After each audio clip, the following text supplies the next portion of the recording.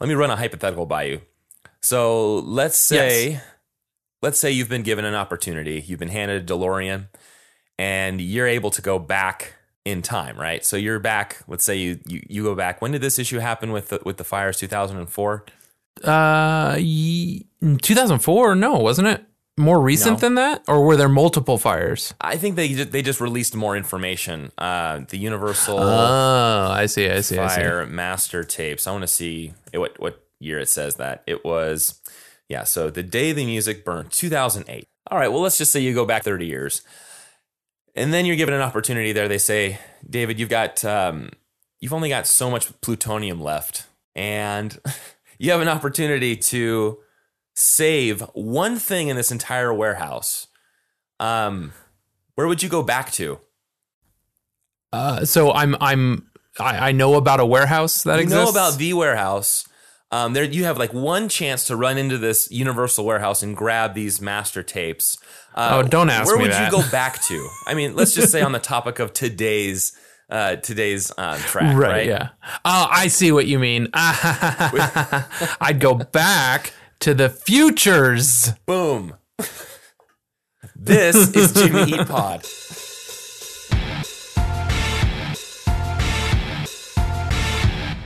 All right, cool. I man, I didn't even have to tell you about I was that. not because I know that Take Off Your Pants and Jacket was lost in that fire too. So I was like, I'm probably gonna save Take Off Your Pants and Jacket and not Futures, but that's just me. Right, and that's why I wanted to sort of at least give you feed you a little bit of it, saying for today's song that we're doing. So we're doing the title track on their 2004 Jimmy Eat World's 2004 post Bleed American album, right? Yeah, this is the first record that they did.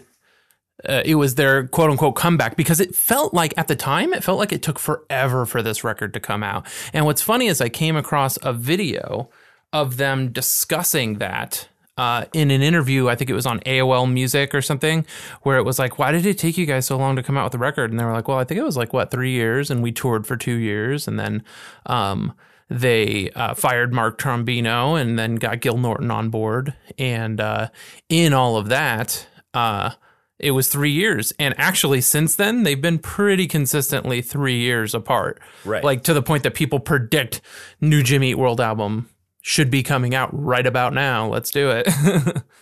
And right. And so this with Surviving, we're going to. Right. Is that one is album 10 right now, Surviving? Is that one on the track for 3 years then? Yep. Okay. Well, 3 years since Integrity Blues, which just seems nuts. Right. And I'm thinking that it probably felt like a lifetime just because Bleed American was such a big album. And that's when, in 2001, there was a lot going on. But that felt like such a big album for this band coming off of Clarity, right? Which was in 1998. Yep. Yeah. It was different. It was, they had a lot. Did they have any Tom songs on Bleed American? No. Yeah, I didn't think so. It was all Jim singing those songs. It was mixed differently. That was all Mark Trombino, if I'm not mistaken. So yeah, I'm sure that all of that together, I don't know, just added that fuel to people where they were thinking to themselves, man, when is the next, hopefully a year after they release this album. But yeah, so 3 years down the road, they come out with this, and this is the title track off of the Futures album, and it has such a hard intro. Here, let me play a little bit of that for you.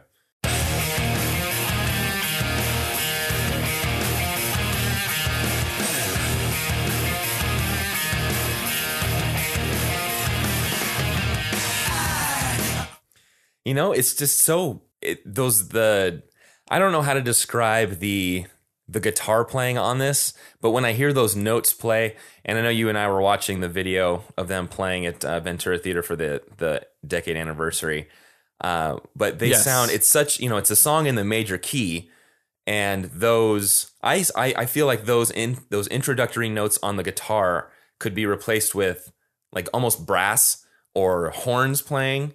They just kind of ring out to me. That's how it sounds to me, is that they are just, they're blasting you with this, with that sound. It's just right out of the gate.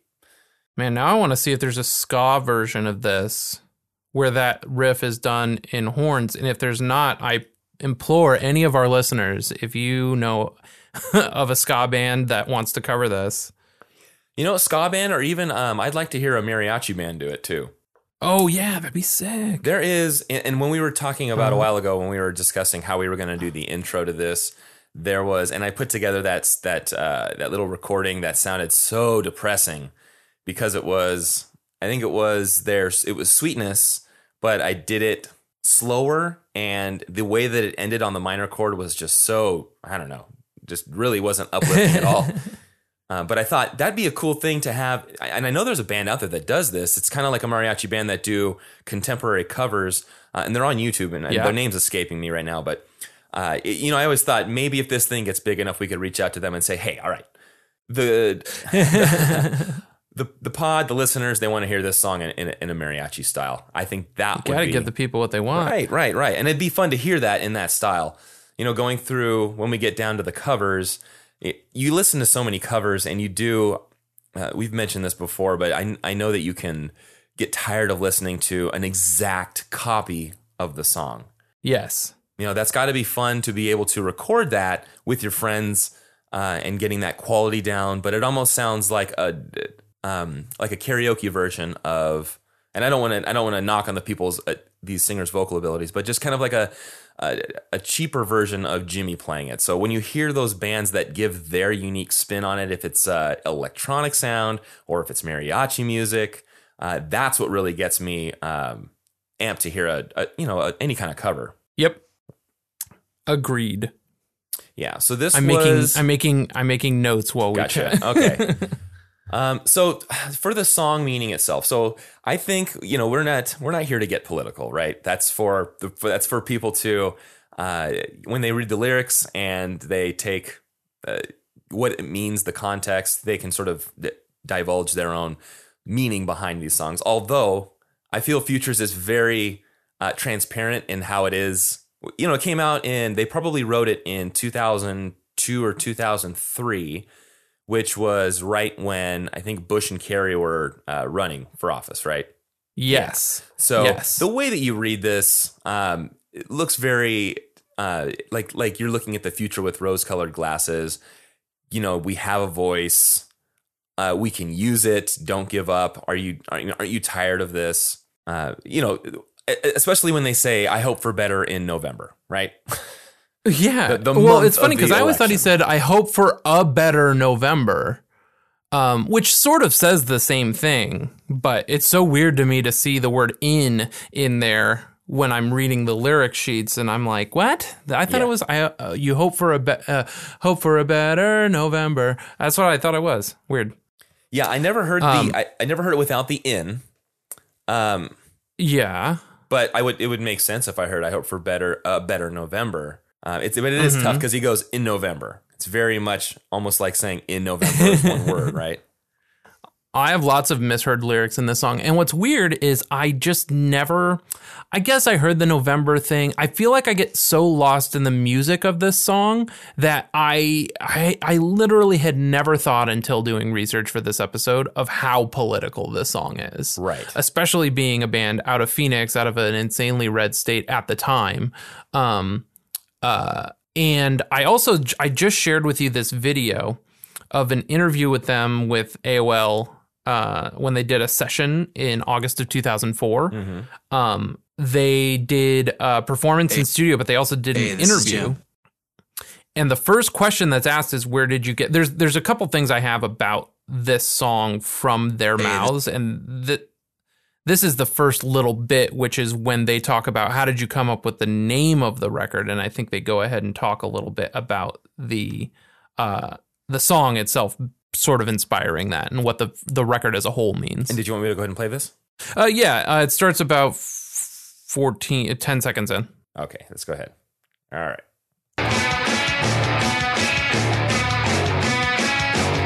The title Futures, we just picked it because it kind of points to different things. It beat out Sex with the Devil and Dude. Yeah. Totally Dude. It was just sort of the title that hung around the longest on that sort of list of names that we had.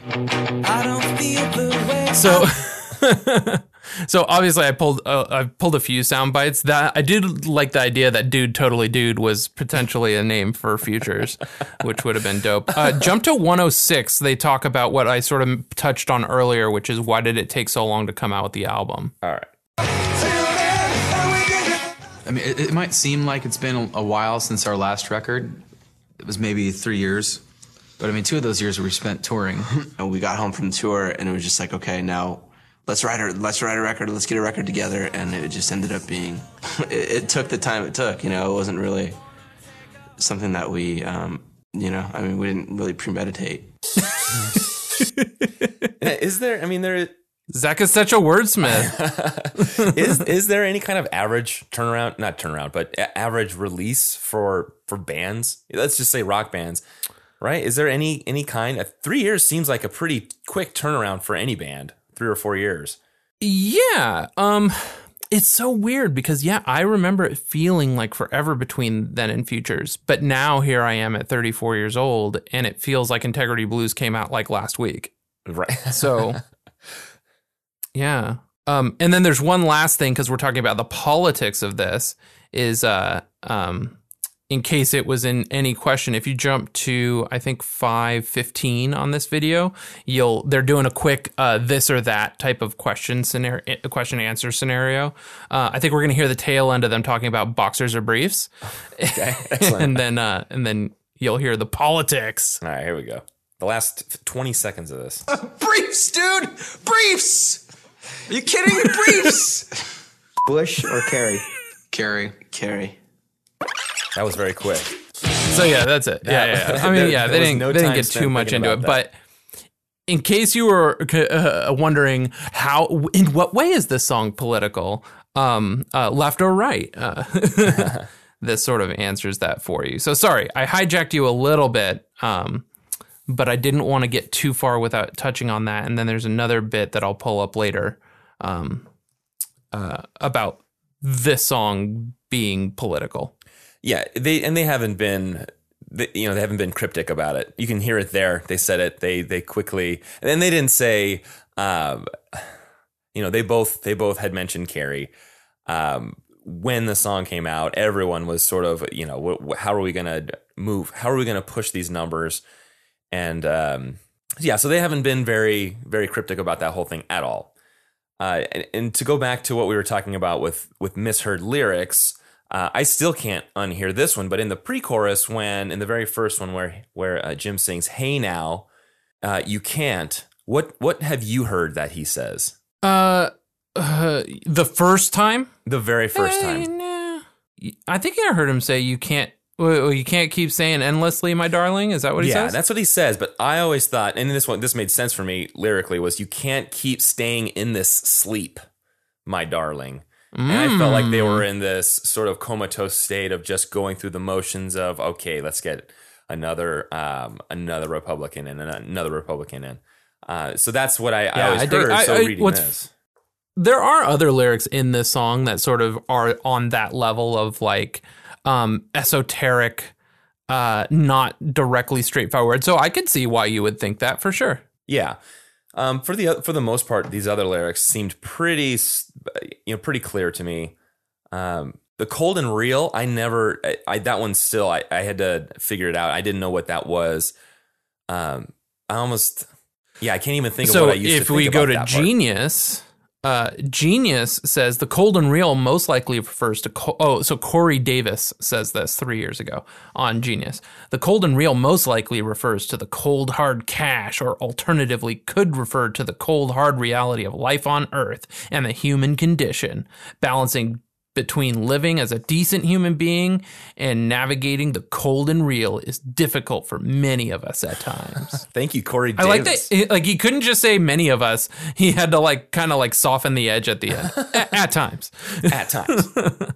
Okay. And then Adam Patrick Power had to also come up with an idea 2 years ago. I think it could be a contrast between different political views, like those who are left-facing toward the living decent gender and racial equality, LGBT rights, gun control, open borders, misspelled, is more important than coming off as a hostile or selfish towards others, whereas others who veer right prioritize the cold and real, closed borders, the right to bear arms, others such contrasting view. I like those are the two things that he could think of at the moment. And other, yeah, et cetera, so, et cetera. You get where I'm going with this. But yeah, it's the need to balance these priorities that this line is suggesting, the merging of safety and security and comfort and kindness. Yeah, now, reading that, now I get it. And I do remember what I would think. It was between living decent and the corner of real. So I almost felt like they would, they were making it sound like you had a choice to, you're at this crossroad and you can go down this road and you can go down that road. So we know the pre-chorus, the verses, counting on futures, looking forward, and then the bridge says what I like about this is the past is told by those who win. I think that's my favorite line in the whole song, because it doesn't matter what you're talking about. If you're talking about a political landscape, or if you're talking about, let's say, the field of science, it's the ones who make the discovery, the ones who end up winning. Those are the ones that are in the history books. Those are the ones that are recalled. You don't remember the losers. And that's the one. That's one of those things like, yeah, for sure. What were we going to say? That you could take the whole song. If you could take the whole song down to one line, that would be where I feel it all lies in that. Yeah, totally. And I think I'm always rocking out too much and especially he says it again in the bridge. And I just am so enthralled with the song. It never hit me until reading through the lyrics how good of a line that is. Right. It stuck out to me last night doing research that it was very, very special. However, the last line in the bridge, he says, "Hey, now we're wide awake and we're thinking, my darling, believe your voice can mean something. How could you not guess that the song is about voting unless you're me?" And what you heard was, "Hey, now we're wide awake and worth it, kid, my darling." And then I have no idea what I thought he was saying, but wow, worth it, kid. Has Jim ever used the "You're worth it, kid"? You got moxie. Has Jim ever used "kid" in any of the lyrics? I don't know. Yeah. I mean, maybe. I mean, there's nothing to say that he can't. I mean, we've got our first parenthetical track now with this latest. That's right. However, somebody has already fact checked us on that, and splash turn twist has been stylized both ways as just splash turn twist, and then in parentheses splash turn twist. Oh, so okay. I'll say they did it half a time before, since they have had it stylized both ways. And let's go ahead and plug that. So if you are feeling like you need to fact check us when you hear this, you can call and leave a voicemail, or even just text 484-J-EAT-POD. That's 484-J-EAT-POD. And it'll go directly to our, hopefully by this time we're going to have a sweet little greeting that David and I will recite, but you can fact check us there, and we'll check them. I mean, we get notified right away when someone says something, so it would be after the pod and maybe is it's happened on this episode already, because let's veer off for a sec. We've launched the show at this point. Episode 0 is out there. Episode 1 is imminent, and the phone number's out there. So in theory, once episode 1 hits and people want to start fact checking us voicemail wise, we'll just tack them to the head of the episode. That sounds good. It'll be like the little "we're sorry" section in the letters to the editor, right? Yeah. Unless it's like 20 minutes of corrections, we'll throw it at the end. Yeah, well, then we're not doing our job. We're not doing our due diligence of researching. Yeah. But yeah, short, concise messages are welcome. And you can text too if you want. Okay, so this time was... going back to the statistics of this, right? So there were 11 tracks total on the actual release, but there was probably more in the Japanese release, right? The deluxe, Futures Deluxe. Yes, and then there was a Futures with the demos that came out. The demos they did with Mark Trombino. And that was like every song was represented there. Yeah, let's see if I can find those. I am not finding those. I can't see the deluxe version in Spotify. But there were, yeah. If I look back on the Wikipedia page, yeah, so it doesn't even have it there. It goes up to 23, right? So the deluxe edition and bonus tracks, it's all the ones that were recorded in Jimmy Eat World's home recording studio. And they were all the demos, yeah. So pretty much what you just said. Shame, When I Want, and You. Okay. And Jen. Oh, yeah, we didn't talk about Jen. Well, I'm looking forward to Jen. I really like that. That's a cool song. Well, and a lot of people feel like there's similarities between Jen, which theoretically was never fully released, and at this point, by the time this episode comes out, Surviving will have been out, but the lead single from Surviving, Stay, some people have said sounds a lot like Jen. Okay, that's why it's come up recently on the subreddit then, huh? Yeah. Okay, so it was, but then this time you had mentioned this before, Gil Norton, because they had, it's weird to hear that a band fires Trombino, but you hear from their. Let's go back to the Futures Wikipedia, because Jim in 2010, remarks about that departure, and it's Trombino's departure. It doesn't sound like they fired him. It sounds like they didn't have their stuff together. So this is what Jim is saying. In regards to probably somebody asking about this in 2010. That's just all old shit, man. Time goes on. The whole Futures thing, when we started making a record with Mark, we were nowhere near ready to start making a record. It was an unfortunate result of a lot of bad decisions and the way things ended up. It doesn't matter. I wouldn't want to work with people who aren't extremely passionate about their ideas and their contributions. As long as in the back of your head, everyone knows they're on the same side. Everyone's trying to make the best song recording possible. Things can get really heated in the battle for that, but in the end, everyone's on the same side. So, and you can even judge from that point from the video that you had shown us. They're young guys. They're still in 2004. They're very young. He was 29 when he made this record, which is just nuts. Jim has always been perpetually 40 to me. So it's like a cool 40, let's be honest. Right. And then once he's hit 40, he's not going to age. He's going to be ageless from that point on. But you can tell that from even a year after when the AOL Sessions was airing, they were young guys. And probably having a lot of fun, not focused, getting, the fact that they're coming off of the high from Bleed American, touring and all this. They just weren't in the right mindset.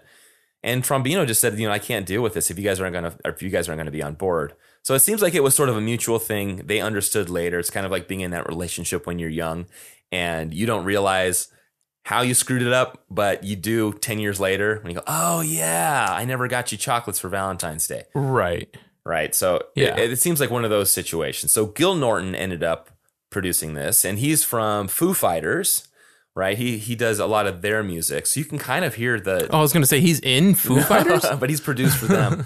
And you can hear the punch in this record. It's sometimes you can read reviews about the Futures album, and they say, okay, there's a lot of slow songs on here. It's not enough. I get that. But if you look at them, the beginning is really hard. I feel it's one of their most solid albums.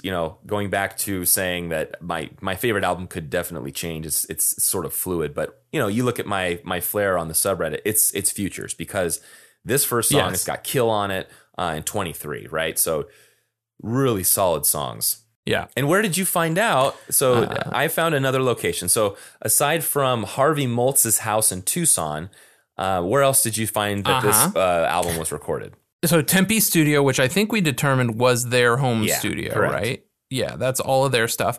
Cello Studios in Hollywood. Yeah. Which is where Blink-182 recorded Take Off Your Pants and Jacket. But also, I found was it an audio interview? Can I find it somewhere? It might be on this long interview that I was... Oh, man, it's going to take me forever to find it. I listened to this whole 16-minute interview. I'll put it in the show notes. Mm-hmm. I'll send it to you now. But it's where they also recorded Pet Sounds. Beach Boys, huh? And it became Ocean Way Studios as well. So, yeah. So is it now Ocean Way Studios, or? I think Ocean Way is even closed, and now it's East West Studios. Oh, okay. Oh, so that's interesting. I was looking for cello in Los Angeles, and all that was coming back was cello training and cello sort of lessons in Los Angeles. So I thought either it closed down or it's changed names. So it's got to be changed names. It's got to be fairly many big. times. Yeah. When I was doing recording in, and I guess I say fairly big because this is my assumption why. When I was doing recording my own tracks in Cakewalk, a decade ago, I had a VST plugin that was East West Orchestra, and it was one of the best. It was like a 7-disc set, but it was a MIDI plugin, but it was one of those where it was touch sensitive to whatever MIDI controller you have. But it would add in, it didn't just get louder, it would add in more. If you punched it on, like, let's say the cello, in this case, the cello, right? It would add in more cellos in the background. So you could have, when I did my final project at CSUN, I had used this in the back of the Mick Rubenstein title, the intro track, because it had a very rich orchestral sound. But I'm assuming now that East West, it was probably all sampled there. So it was a MIDI controlled thing, but it was all samples, which were really, I mean, for being something that you could play on a keyboard, it was clean and slick at the time. And this was, I think, in the mid 2000s, probably. Yeah. So interesting for East West Studios. Yeah. Who knows? I don't know how right. I mean, I don't know many other East West places when all of these transactions took place. There is a theater downtown but it wouldn't have anything to do with Ableton or whatever. Right. It wouldn't have anything to do with MIDI plugins. Yeah, and look at their East West Studios. They've got their SEO man, on I'm scrubbing lockdown. through this. East West Studios is the world's nice. premier recording facility. Right, the best. Look, guys, don't step. Come here. Hey, you know what though? 50 Google reviews. It's got 5 out of 5 stars. So this East West Studios is doing something right. Yep. The Yelp has. Man, I'm really like scrubbing through this this audio interview they did. I think it's like a morning show, and for some reason I think it's in Australia. But I have the closed captioning on, and it's auto-generated closed captioning. I'm trying to read it while podcasting. Good luck. So all the writing credits, if I go to Discogs on this, let me see if there's any difference in here. The writing credits for this, they all say, it seems to point back to Jimmy Eat World, except for, even on the Discogs, it says written by Jimmy Eat World. Because sometimes they'll have, the B-sides will have some kind of inclusion of some other third party that is. Yeah, like Drugs Are Me is, the string arrangement is credited to David Campbell, but Right, but for the most part, this whole we'll talk album about it on done. that episode. But yeah, yes. And if you're looking, so I'm on the Discogs for Jimmy Eat World Futures, right?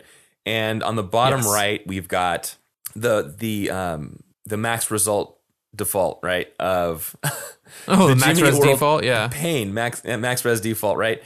For Pain, and he looks like an older Bill, I guess younger would be a younger Billy Corgan yelling into the microphone. With his hair all funky. Totally. It just doesn't look like Jim at all in this. Seems like Billy's going to be cranking this one out. That's funny. That's exactly what that is. Okay, so that was all. Yeah, Futures was 2004.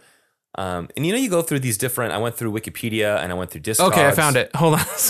Go to 11 it? Minutes on that video I sent you. Yeah. So we're going to 11 minutes on. Let me hit that on. Let's see it. And they're going to talk about cello, so at least we're still in the recording studio realm. Okay, let me double check this. So we've got to go to 11 minutes? Yeah. 11 minutes. All right, here we go. Hitting the scrub at 11 minutes. And turn that puppy on. They do. They do a lot. Yeah, I know.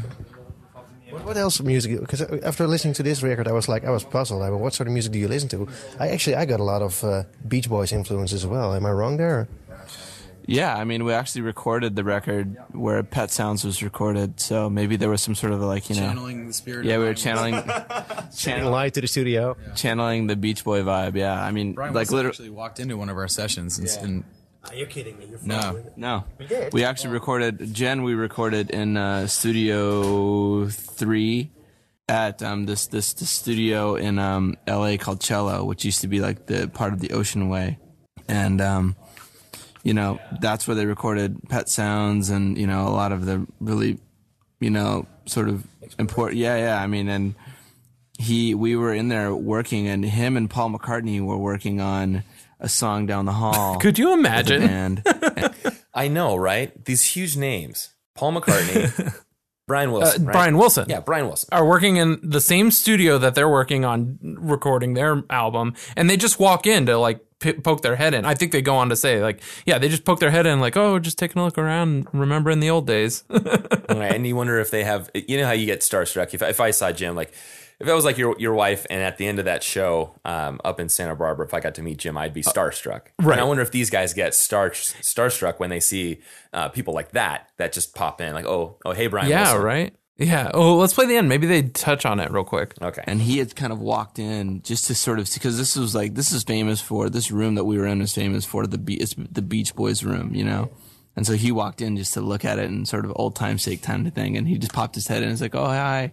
You know, I just wanted to see the studio. And then he left, you know, and it was like, you know, and it was really bizarre. But that's weird that you say that, because, I mean, that's the first time I think Bizarre. someone's ever said that to us.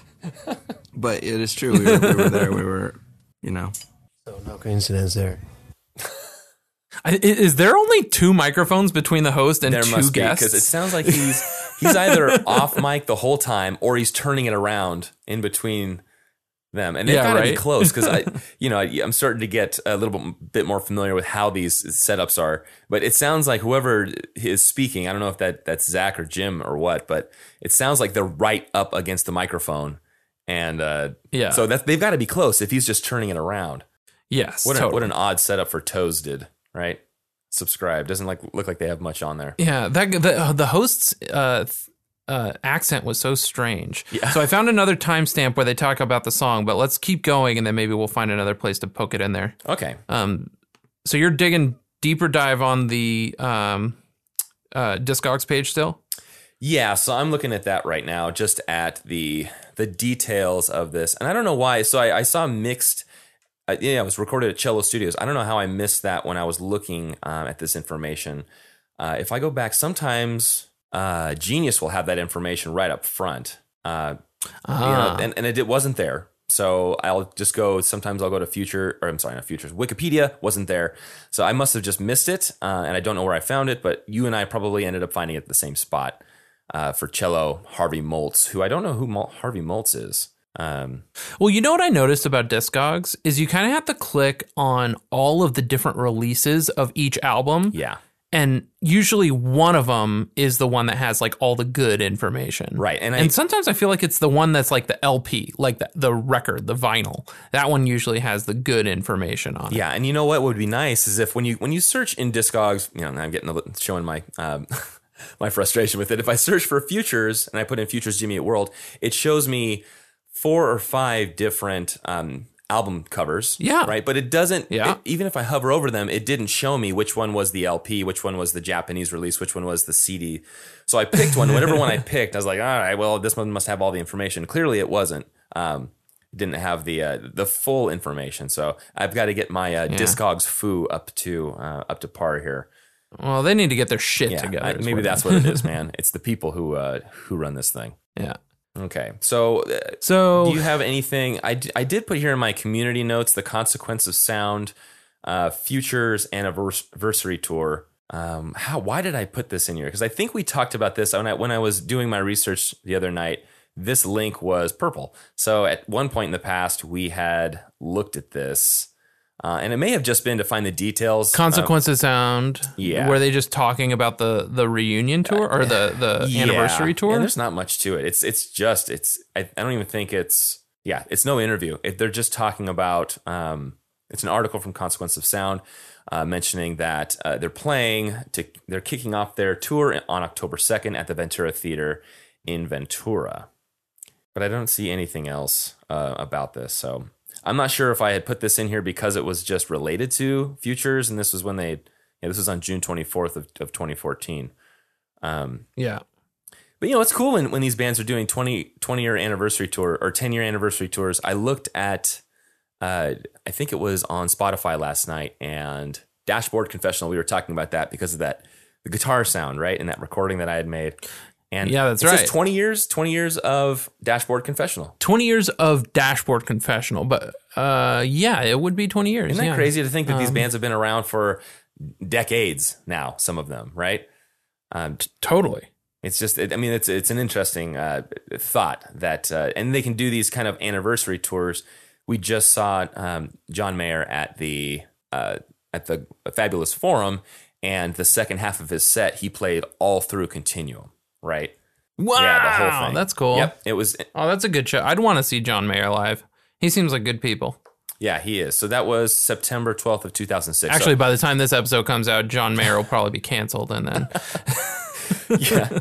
So it wasn't even an a decade anniversary for him. It was just he played it in its entirety. Sure. But the fact that these bands will do tours like that and they'll do an entire Totally. album, it's just, I love it, especially when it's a band that you and I both like. this was a single. They released this as a single, which is Futures, nuts. yeah, and it was different from Yeah. they were. I was reading about how They they had didn't Pain want and Work, to, which were huge hits.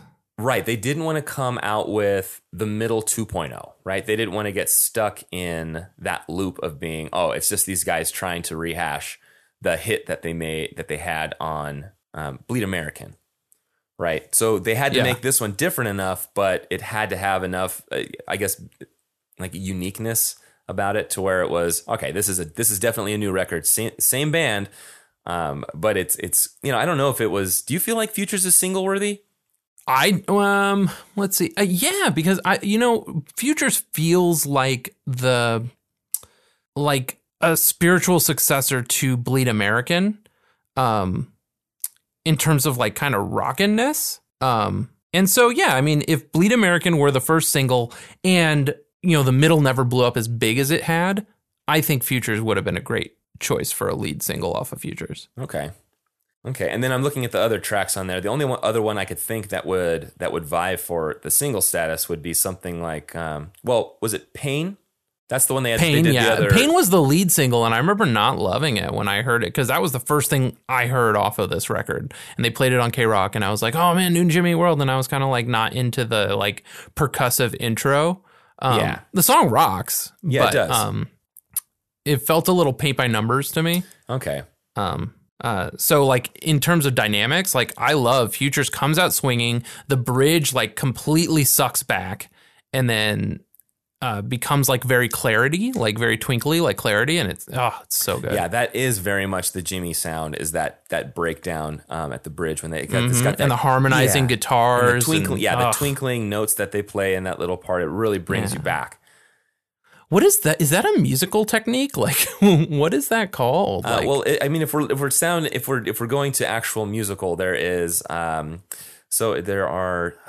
Let's see this would be called. So there's the orchestral sound levels. I call it right? like twinkly, right? like so shoegaze, emo-y. I don't know if we're gonna get how loud is. I don't want to look at that. Because I'm talking about there's like piano, which is soft, and then there is the opposite, which is very loud. So I just think it's just introducing dynamics into it. When you've got a song that is 75% in your face, really loud, all of the instruments, the not much break. It's just it really draws your brain back and lets you realize that there's a song playing, on the radio or whatever it is. It's not like it's sometimes bridges are cool, but when you have a bridge that takes the opposite. They have Jimmy World has songs where their entire songs are like what the bridge is. It's just a nice, long, easy listening, slow song. But when you have that wedged in between, these two huge behemoth verses and choruses, it makes you, I don't know, I guess just double whatever you're thinking of or you're talking about makes you kind of double take and put your focus back on the song. That's what I'm thinking. That's why they put that in there. And it's a unique part of their sound. That's just how they kind of produce things. Yeah. That's not what I meant to send you just now. I wanted to talk about, unless you were going to jump into anything else in particular, sort of the live iteration of this song and how it sort of premiered to fans during that tour. And then it sort of parlays into how they played it on that 10th anniversary tour. Yeah, let's go ahead and we can move into there. So So I just sent you a link. People on Reddit were like, hey, I remember they opened their show with like, they were just playing the like what sounded like the bridge to Futures and then would go into another song. So I actually found a download from 2004 of them playing a show opening with the bridge from Futures. And this recording's actually pretty good. And they actually ended up redoing it at the Ventura video that we saw. But it's cool to hear it in 2004 because actually I'll send you the second link that you'll have to open up right after this, is they, instead of going into Futures, which they do end up playing at the show at the end of the show, before, maybe not in the end of the show, but the latter half of the show, they go in from the intro to Futures to For Me, This Is Heaven, which is my all-time favorite Jimmy Eat World song. But it's kind of interesting to hear them kind of go from one to the other. So let me shoot you the other link too, and you can just play them back to back so you can kind of hear how it went. It was dope. All right, so let's start with this is 2000. This is November 2004. Yes, November 11th. Okay, here we go.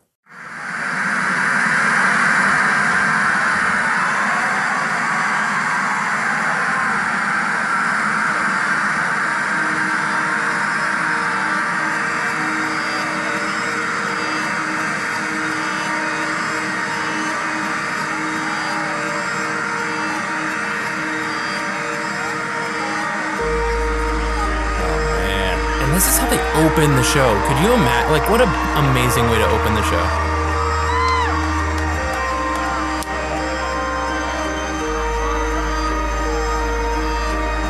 The bass.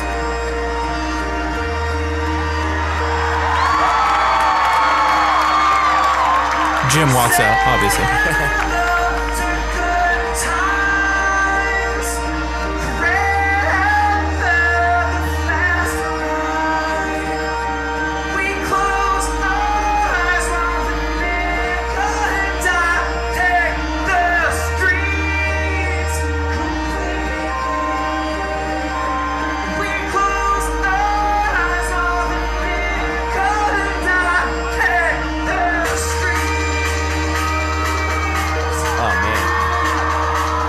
Tempo changes too.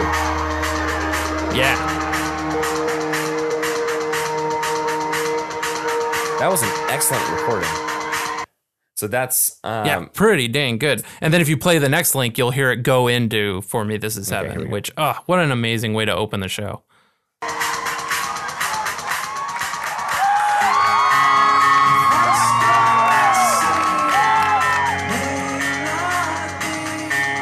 Oh, so good. Could you imagine being at that show? Which I was technically at. Like, I don't know if it was a record release show, but it was Jimmy Eat World at the Glass House when Futures came out. And it was a big deal, but I remember them playing the hell out of Futures, and it was so rad. That the intro that they had, maybe I would be, if I ever produced a record, maybe I'd be one of those guys that would overproduce something, but I could almost picture. I'd love to be that guy. Like they too much. It'd be like one of those. If it's, I don't know if it was Madness, but it was one of those bands. I was watching documentary now, and they did a sort of a rehash of this band's final show, abrupt ending of actually their entire as a band. But they had this sort of just over the top production value. I could imagine listening to that introduction and toward the end when he's singing. I know it's just supposed to be Jim, but I could have, a small choir in there coming up and just singing that part, and then bringing in some, maybe some like the string section underneath. Again, maybe I'm over engineering the whole thing, but I hear that and it's so inspiring because it's I don't know, it's a very cool intro that they had developed for this. That only a few. They only played it, live, this introduction? Yeah, it's weird. Like, I'm looking around. I don't even see the Metro Chicago 2004 on Setlist FM, but the shows they played around there are all, like, opening with Bleed American and stuff like that. And I did find the show that I was at, the Glass House show, October 19th, 2004. They opened with Get It Faster, and they played Future 6th in the set. But that's all according to Setlist FM. But man, what a good show! And I did notice that there is a Troubadour West Hollywood show. I was not at that one. I'm upset. Troubadour Oh, I do see Metro Chicago, September 2nd, 2004, but they opened with Get It Faster. So I don't know. Well, if somebody does know, they can let us know at Right. You know, JE there's a lot Pod. more shows that I wished I had attended. I was just you either find out about them too late, or you think, you know what, I'll catch Jimmy Eat World on the next time that they're around here. But you know, it's a different venue. It's a different vibe. They may play a completely different show, or you know, now they're playing a lot of songs off of Surviving. So now, you know, if you're seeing them on the most recent tour that they're doing right now, or whatever they're playing now in Arizona, you know, they're playing songs from Surviving. So I wish I had taken more advantage of that when they were playing around here in the LA area. You know, big or small venue. It's you know, after fees and everything, it's $60 here and there, right? But it's the memories is what you really want in the end.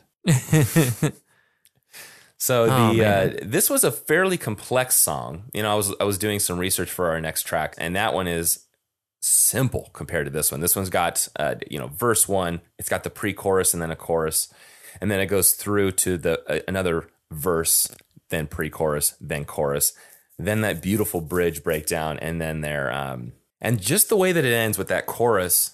This one, I think there was another question on. Was it on the subreddit where they were asking how many Jimmy Eat World songs fade out, right? And there's not a lot. Oh, yeah. Right. So, I mean, they mostly just end up on a note, but this one ends almost as fast as it begins, right? So this one is one of those where it's like a marathon. You take a breath for the bridge, and then you just hit that last, you know, it's the guitar notes again, boom, and then it's over. Slam, done. And then you're on to Just Tonight, which is Just Tonight is a what a great record. Yeah, it is. It works really well. I don't know why people don't like that one as much. I know there's some slow tracks, but I believe they fit very well in this in the anatomy of this record. Totally. So, did you have anything else to say, or did you want to move toward the covers section of this one? No, let's jump into covers. Okay. Oh wait, you know what? Before we get there, let's go back to that timestamp I saved. Go to 1435 on that Toasted interview, and you'll hear them talk a little bit more about this song. 14. In particular, this song. The environment and the just common sense, basic values of, you know, being good to your neighbors and stuff like that, and I think that that's something that we feel like our country's gotten away from, and so, you know, I think just as individuals we're a little bit more, we're a lot more, I think, aware and wanting to be educated, and I think that the way it affects the record, I mean, I don't really know, but I mean, I think it sort of. It's called Futures. Yeah. I mean, I think that, you know, especially the title track, I think it sort of points to it more than any other song. But, you know, I think that it's something that. It's not the main issue. Yeah, it's not the main issue, but it is an issue, you know, and you know, I think that, of course, it's important to vote and it's important to be a part of the political process. But at the same time, it's like very rarely does change come from the top, you know, change comes from the ground level and the people. And so, you know, we really hope that, you know, in sort of what we've, you know, in learning about the issues and being educated, you know, we formed our opinion on who we support. And, you know, Who do you support? we here it support comes John again. Kerry. We want to see him be the next president. Do you think he will be? I don't know. That's a good, you know, I think it's at this point it's anyone's game. And that's pretty much it. You know, and I think Zach could have taken the opportunity there to say yes, right? With how the song is structured, and it says, you know, we have our voice can be heard. We have the power to make a change. It's almost like saying it's giving it's like giving this revolutionary speech to a group of people, and then at the very end saying, it might work. You know, like he could have just sold it. I know he's not. That wasn't the most eloquently spoken response, Right. Yeah. But I did listen at double speed last night, and I was like, yeah, man, he's getting to it. but you know, it's just that he missed an opportunity there. Yes, absolutely. It's what is that I creative think in visualization? 2004, it was harder to be, I I guess, I don't know. Maybe it was harder for him to be open about that, or maybe he felt weird in the present company about it or something. Yeah, could have been. Yeah, maybe he was just trying to be honest instead of being so... I mean, he was also like, what, 29, 20, barely 30 when he did this, which sounds old, but I was nervous as hell. And imagine being on the radio. Absolutely. Yeah. I mean, I even in the first few episodes here, it's a different vibe. You get a little bit more comfortable as the episodes go on. You get used to it. But yeah, imagine you're still pretty big as an artist, and yeah, we don't know the context of why they were approached for this interview. If the guy was just in the studio, it sounds like they're sitting around in a coffee shop or something. Yeah. Yeah, maybe he just saw some people sneering at him or something. Didn't want to make any bad calls. Yeah. Maybe people are like smoking cigs or something in that studio, and he was feeling a little pressured. Right. Okay, so covers. Yeah. What do you got? So I start out. I like to do the searches. You got me turned on to SoundCloud for these covers. I like starting there because that's it's the music first. I have nothing from SoundCloud, so yeah, I'm interested to hear what you got. So this first one, there are some and look, Jim's vocal range is higher. I know they play a lot of stuff in drop D, but his voice can go very much. I mean, in my range, I sing, I'm a baritone, so I'm much lower just by nature. But he is up there, so you'll hear a lot of these people struggle a little bit with the vocals, especially the high end. This first one is from Jeff Toy, okay, and what I really liked about it was the real drums that he introduces. And if you start to listen to it, you start to overanalyze at the beginning and say, I don't know if the vocals are really right, but you hear the song in its entirety and it sounds really good. So this was only 2 years ago that Jeff Toy had put this one together, and so it says tracked, mixed and mastered by him. So I imagine he plays the drums. He's a jack of all trades with this. So this is Jeff Toy doing Futures.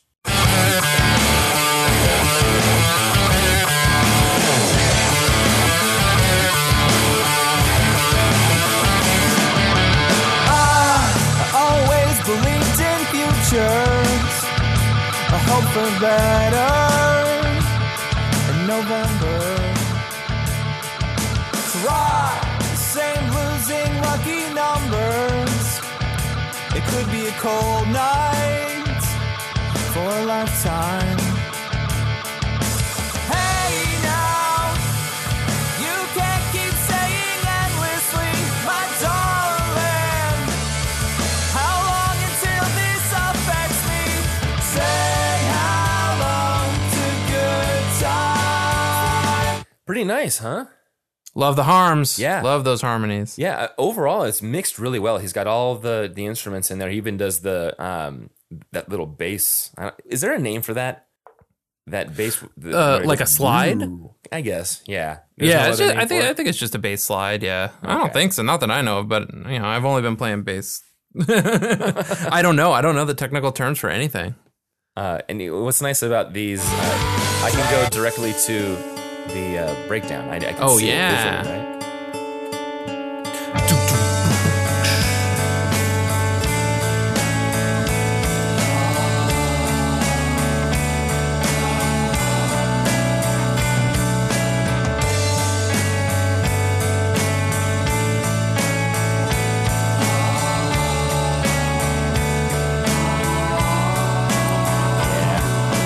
Hey now.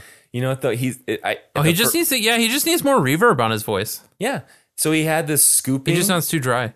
Yeah, that's it. That's it. So I felt like he was scooping the notes, which I'm guilty of, but it's actually his sound that he goes for, and he does that throughout the whole song, and you start to get used to his style, and by the end, I mean, it's just, I think to myself, this is You're all on board. Yeah, Jeff Toy is actually a good musician. So did you share something with me? I shared you 3 of my favorite covers that I have from YouTube.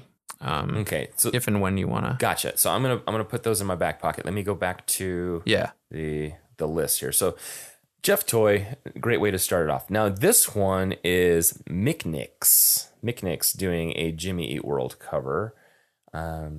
I kind of wish it didn't automatically play here. Okay, so this is the Mitniks. This one, it's kind of hard for me to tell where the bridge is. Maybe this one rocks through. So cover's finally done. I want to thank Jimmy Eat World for writing one of my favorite songs. Jimmy Eat World for recording the bridge of this song in such a way that it took me an eternity to figure out what the hell was going on. This was recorded in GarageBand. All right, so Mike Mitniks doing Futures.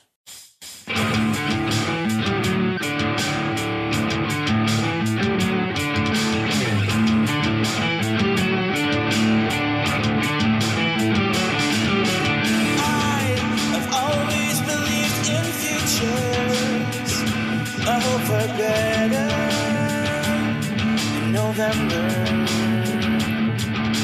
Try the same losing lucky numbers. It could be a cold night for a lifetime. Hey now. Pretty good. Yeah, man. Good. I love that they do the twinkly guitars. I don't think I would have thought to do the twinkly guitars if I covered the song. Not because I didn't want to, because it would have been too difficult for me to figure out. Right. And you're talking about the like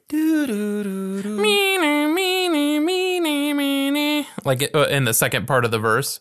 Right. And I noticed that what was a cool effect when Jimmy Eat World actually recorded this was after they come back into the second verse, they nix that all together and just do kind of a higher palm mute that goes and it definitely drives that second verse in there because they take that sort of that kind of the fairy frilly part out of it and just go straight to the rock.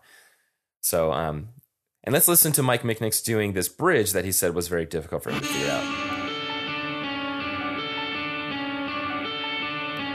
Can you hear that? The piano underneath? Yeah.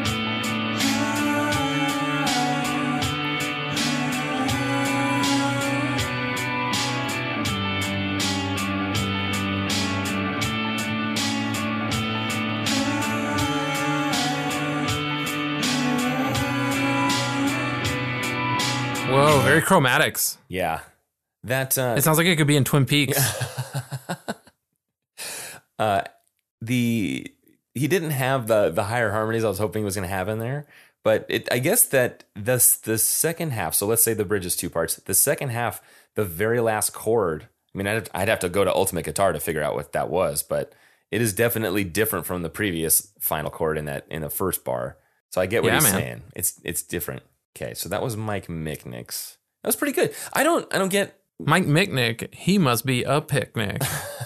I don't know what that means. It made me, when I saw his name, it made me think of Butnick from Salute Your Shorts. Yeah. Right, which... Mike is way cooler than Bobby Budnick. I like Mike.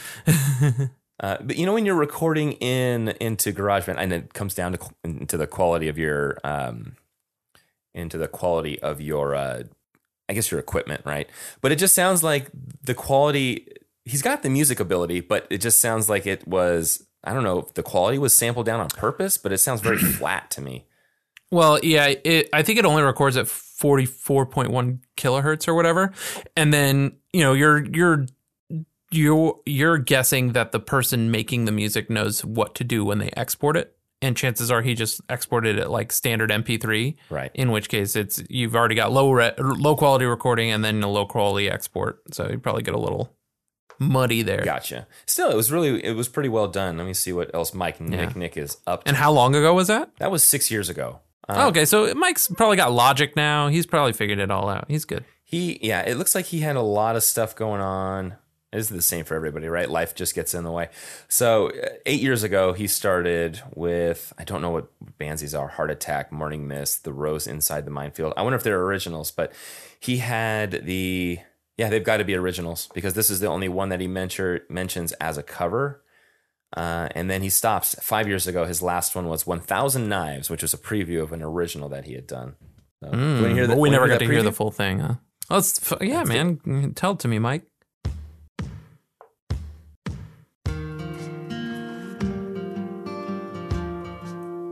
Whoa. Yeah. 3/4 time. I didn't see that coming. Strong words make you weak.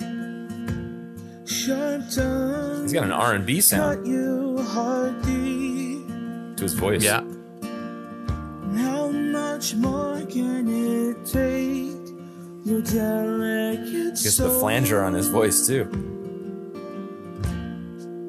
Yeah, I dig this. Yeah, that's pretty good. It's too bad he hasn't posted anything else. Mike McNichol. That's why he goes by McNick. Staten Island, United States. All right, now I have a couple more from SoundCloud. So this is the Mighty Alrighty, and my notes on this one. I love that. Yeah, sweet take. This one I can't tell at all where the bridge is because he's got. I mean, he just kind of blows through this. All right, so here's the Mighty Alrighty. Oh my gosh! I forgot about this guy.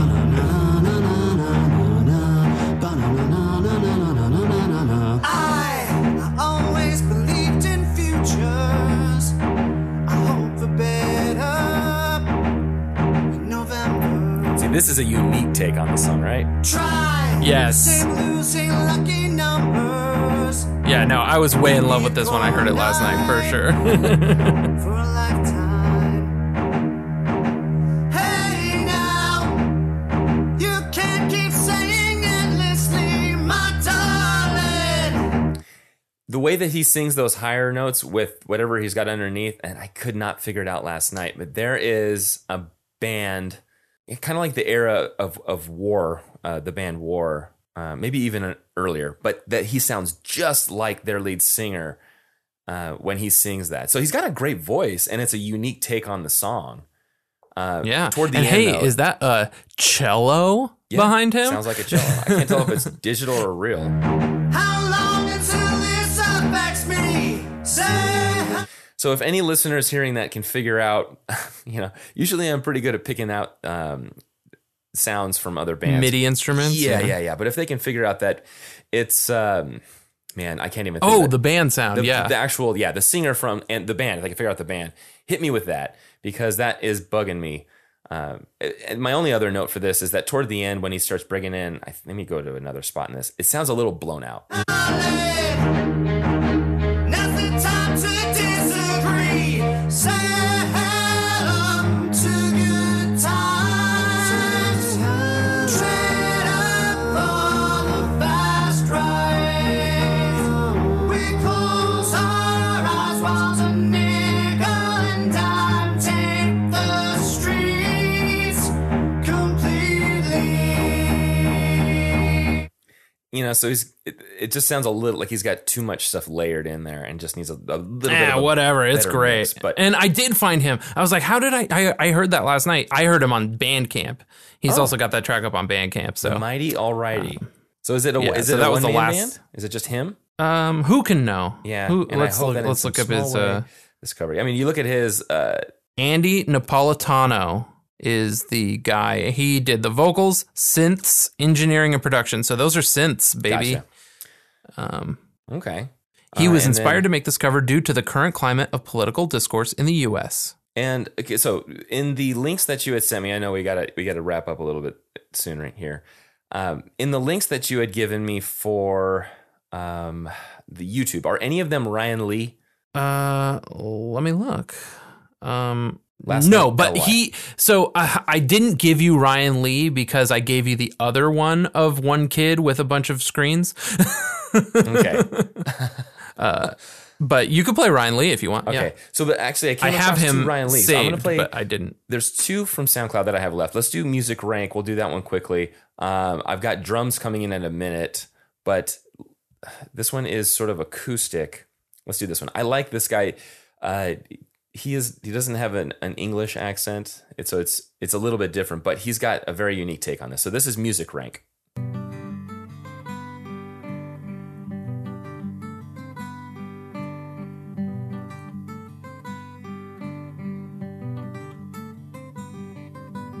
I always believe in futures. I hope for better.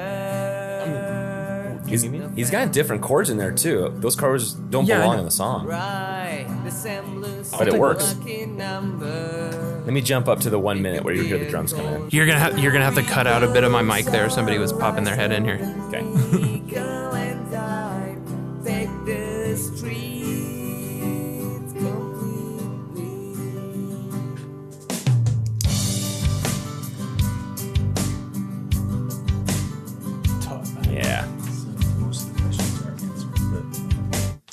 Pretty good, huh? Yeah, I highlighted things that are like, you'll see. Okay, cool. Yeah, I'll Are you like in communication with somebody else? I am, yeah. That's Charlie on the pod. Charlie, who did our open music for the podcast. Hey, Charlie. All right, I'll look at this. Yeah, it's actually faster than you think. It's not. I'm sure it is. Yeah. All right, sorry. Yes, that was great. That was like what did it remind me of? Like PBS until the drums kicked in. Before the drums kicked in, it was like PBS coming up next music. Right. And then the drums kicked in and I was like way in. Yeah, and I can't tell. It's hard to tell. But now. it was like very classic guitar-y. Yeah, with Logic, and again, you can even go to GarageBand with the drummer. It's hard to tell when something is actually synthetic compared to real. I couldn't tell. Yeah, drums are getting so good now. Yeah. So let's listen to the last SoundCloud I have here before we jump into the final YouTubes that we've got. So this is Ryan Lee. The reason why I'm jumping into Ryan Lee now is I don't want to listen to his. We can try and listen to his YouTube if you want, but sounds like his SoundCloud recording is better quality than the YouTube one. So this is him on SoundCloud, Ryan Lee, covering Futures.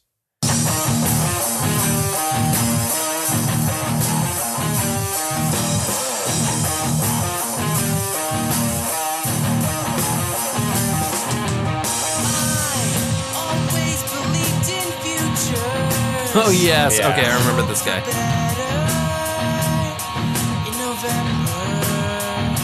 So he's very much self-aware of his singing abilities. Yeah. The comments on what's YouTube funny is were brutal. Oh no. Oh no, that's not right. No, I know. see, But you know what? He took it was them in very stride. much not the voice I expected to hear. You know, if he had a little bit more vocal training and strengthened his vocal chords, he could have a strong. He has a higher range. His voice is in the higher register. It's just it sounded a bit, a little pitchy for me when I heard that. A little pitchy, dog. Right. I don't know, dog. So this one, let's do this one quick. So I'm back. I'm on to YouTube now. Did you send me? Let me look at yours first before I start looking at mine because I don't want to duplicate these. Did you send me 4? I sent you 3 videos. Ian Stewart, Okay. and I sent you Scarlett Durling, and I sent you, what is this last one? This last one I had to go into my history because I didn't bookmark it, but it's this guy. Oh, okay. So I don't have. No, I did send you 4 then. I don't have John Because Tarbard. I sent you I didn't have that one, so we can. Listen Okay, to John that one. Tarbard I sent you, yeah. And then let's see what this And one then is. the Haiti Kids, which are what video? And that does not sound That's the Tribal Force. interesting. Okay, you found some deep cuts here, and then you hit. Oh me yeah, with Mighty I went. Okay, then let's just do. Well, then I'm going to skip over this one. This is one that I had. I'm sorry, guys. This is going to be. If you can listen to this one for yourself. If you guys go to YouTube and search Jimmy Eat World cover, Audio Bridge Studios presents. They did one of those note for note covers. They're having a lot of fun in this room, but it just sounds like Jimmy Eat World playing the same thing. So let's. I heard them and I was like, all right, like, Right. I get it. Yeah. So we're not even gonna. You can listen to that one for yourself. So the second one I have is the same one. So which one are you going to play first? I am going to play Ian Stewart first. Okay, this is the guy. So 3 Ian of him, Stewart, right? what is better than a kid in his bedroom who records the song from the same angle multiple times and then poorly splices himself into the video? He must not have so had good. After Effects, right? Yeah, correct. Because he didn't use a mask; he just used a wipe. Right. So the singer in the middle, which is Ian Stewart, enjoying a beer in between vocal deployment, right? And I'm thinking, is it safe to say this is in Wisconsin, right? With all the Packers memorabilia. Yeah. And Okay. then that Heavens poster, is that Matt Skiba's Heavens project? He's got a Heavens poster. He's got the Living End, which is an Australian punk band who I think they might be canceled, but I don't remember for sure. And then I can't read this other one. I might say skateboarding on it. Yeah, I think it's a skate team. Well, he's got But yeah, some kind this of, is, looking above his head though. He's got some kind of framed drumsticks. So he's into music. He is. Right. Unfortunately, there's a huge glare, so I can't see whose drumsticks those are. Maybe Zach Lynn's, right? All right. So this is That's right. Ian Stewart covering Futures.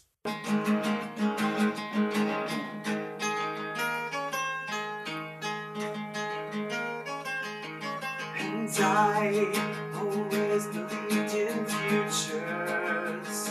I hope for better in November. And try the same losing lucky numbers. It could be a cold night for life. Sounds pretty clean. And hey now. Yeah, I like the harmonies. You can't keep saying endlessly, my darling.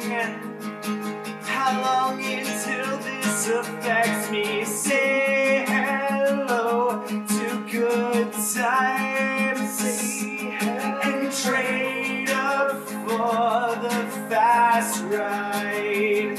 Yeah, pretty good. You know, I noticed that I think just a few seconds in, when you can tell he's starting to hear himself, I imagine the one on the right is the first recording. That's the bass, right? And then he's got, he's going to layer on the vocals and the lead guitar on top of that. But Yeah, you can he's tell- capoing the 6th fret here. It's crazy.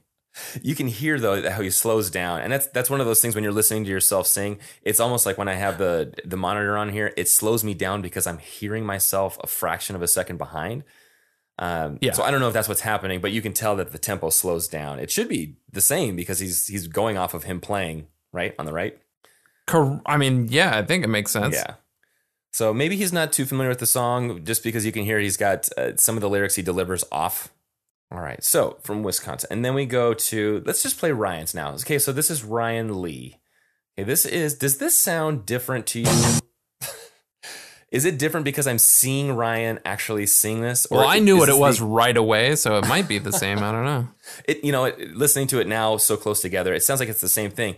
I thought though that the vocals in this one were a tad worse, like a little bit, like maybe they kept this cut, but I don't know. Okay, let's listen real quick to Ryan Lee and see if you guys can tell if this is any different from the SoundCloud.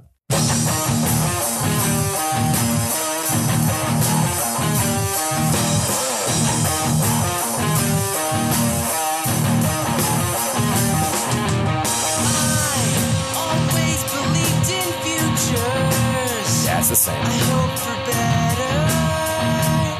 Sounds cleaner though for some reason. Like It was like also the off-putting timbre to of me. it is there. Like what's that? The I don't know. It didn't sound as muddy as the SoundCloud one for some reason. And maybe that's just the quality of the SoundCloud for the free accounts. Maybe it just does. It really downsamples it. But this one, I love sounded, these angled like. What threw me off with this one was seeing him singing into his mic, which looks like a condenser mic. It sounded too clean, almost like, like when a musician goes back and sings over their song for the music video, and it doesn't exactly match up because they're singing it way harder in the recording, but they're just basically mouthing the lyrics.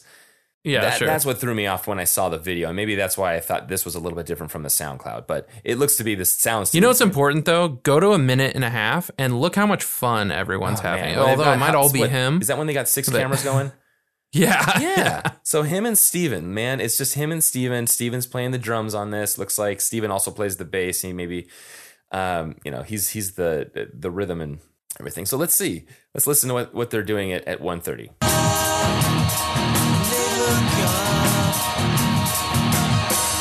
You know that Steven had an idea of how this was going to be cut together because when they look up and he's got Steven's in the center looking up at him or Ryan. It's Ryan playing guitar, but yeah, they're having a great time.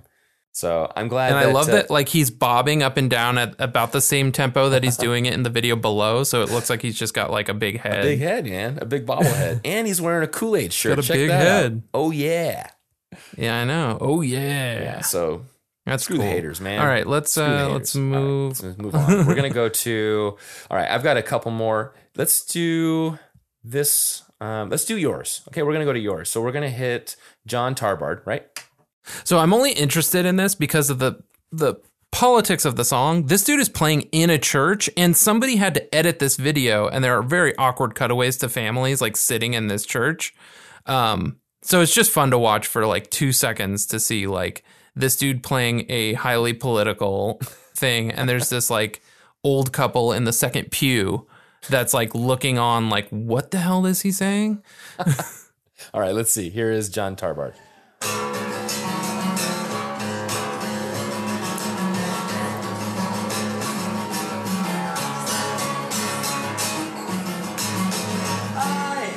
Wait, real quick. The title on this is Jimmy Eat Wold, WOELD. So thanks, John. Always believed in futures. I hope for better in November. I think John may have just walked in there with a camera. I love the mom that's like wrangling her kid there too. Like, that could be John's and there's wife. somebody in a safety vest. Oh, that's totally his wife This and is kid. an eclectic Oh. mix. I wonder if this is for some kind of maybe he was in a music program or some kind of multimedia experiment where he just It was grabbed a some thing people off the called like, street. oh right, yeah, maybe it was a thing called Music Through the Ages, where he played a set of contemporary songs from 1963 to 2015. And it was part of an annual feast and fair, FAYRE. They just love spelling things weird, so maybe that's intentional. Okay, so that was filmed by Gandalf. Thanks, All right, Gandalf. let's go to Tribal Force. All right, this is Tribal Force. Here we go. So, All right, guys. this is great because everybody in this is like into Blink and Angels and Airwaves, obviously, and this shows how the song was available in Rock Band. And for some reason, they're dedicating this to Haiti. Okay, all right. This is like our 15th video. We're all here playing for Haiti. We all want you guys to just, give in a few prayers. You probably don't even like this, but we're really encouraging everyone to just pray for Haiti. Haiti really needs your help. So, anyways, we're really hot. This is for Haiti. So, rock, Haiti, rock. Like, I love that love shirt. Haiti. Doing this for We got a video over a video. I'm very confused about why this video was made, but it was my way of showing that they released the song on Rock Band. And these kids are just having a good old time playing Rock Band. Well, good, man. Good Tribal Force. Everyone loves you, Tribal Force. And yeah, they mention it in the notes. Futures is the title track of the Jimmy Eat World's fifth album. It was released as a promo 7-inch. These guys know what they're doing, right? Pressed on clear vinyl. Number 27 on the U.S. Modern Rock Tracks in 2005. These guys get it. Yeah, they do get it. All right. So, okay. So that is it. There was one. I know we got a minute. I know we're pushing this here. Let's do this. I wanted to show this one. This is Neil Starr. We'll do this really quick. I love ukulele covers, right? Because I am a white guy. I didn't see this one. Always believed in futures. I hope for better in November. Try sin boots and lucky numbers. It could be a cold night for a lifetime. Hey now, you can keep singing endlessly, my darling. How long until the sun burns me? Sounds Say good. hello to good times. Trade up on the fast line.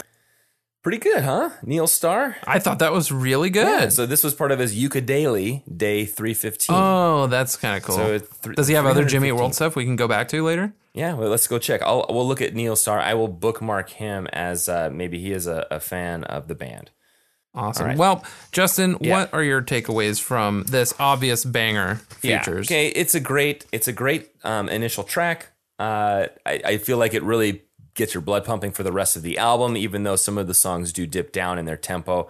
Okay, it's a song. It's a very transparent song about getting off your butt, making a difference, getting out there and voting, right?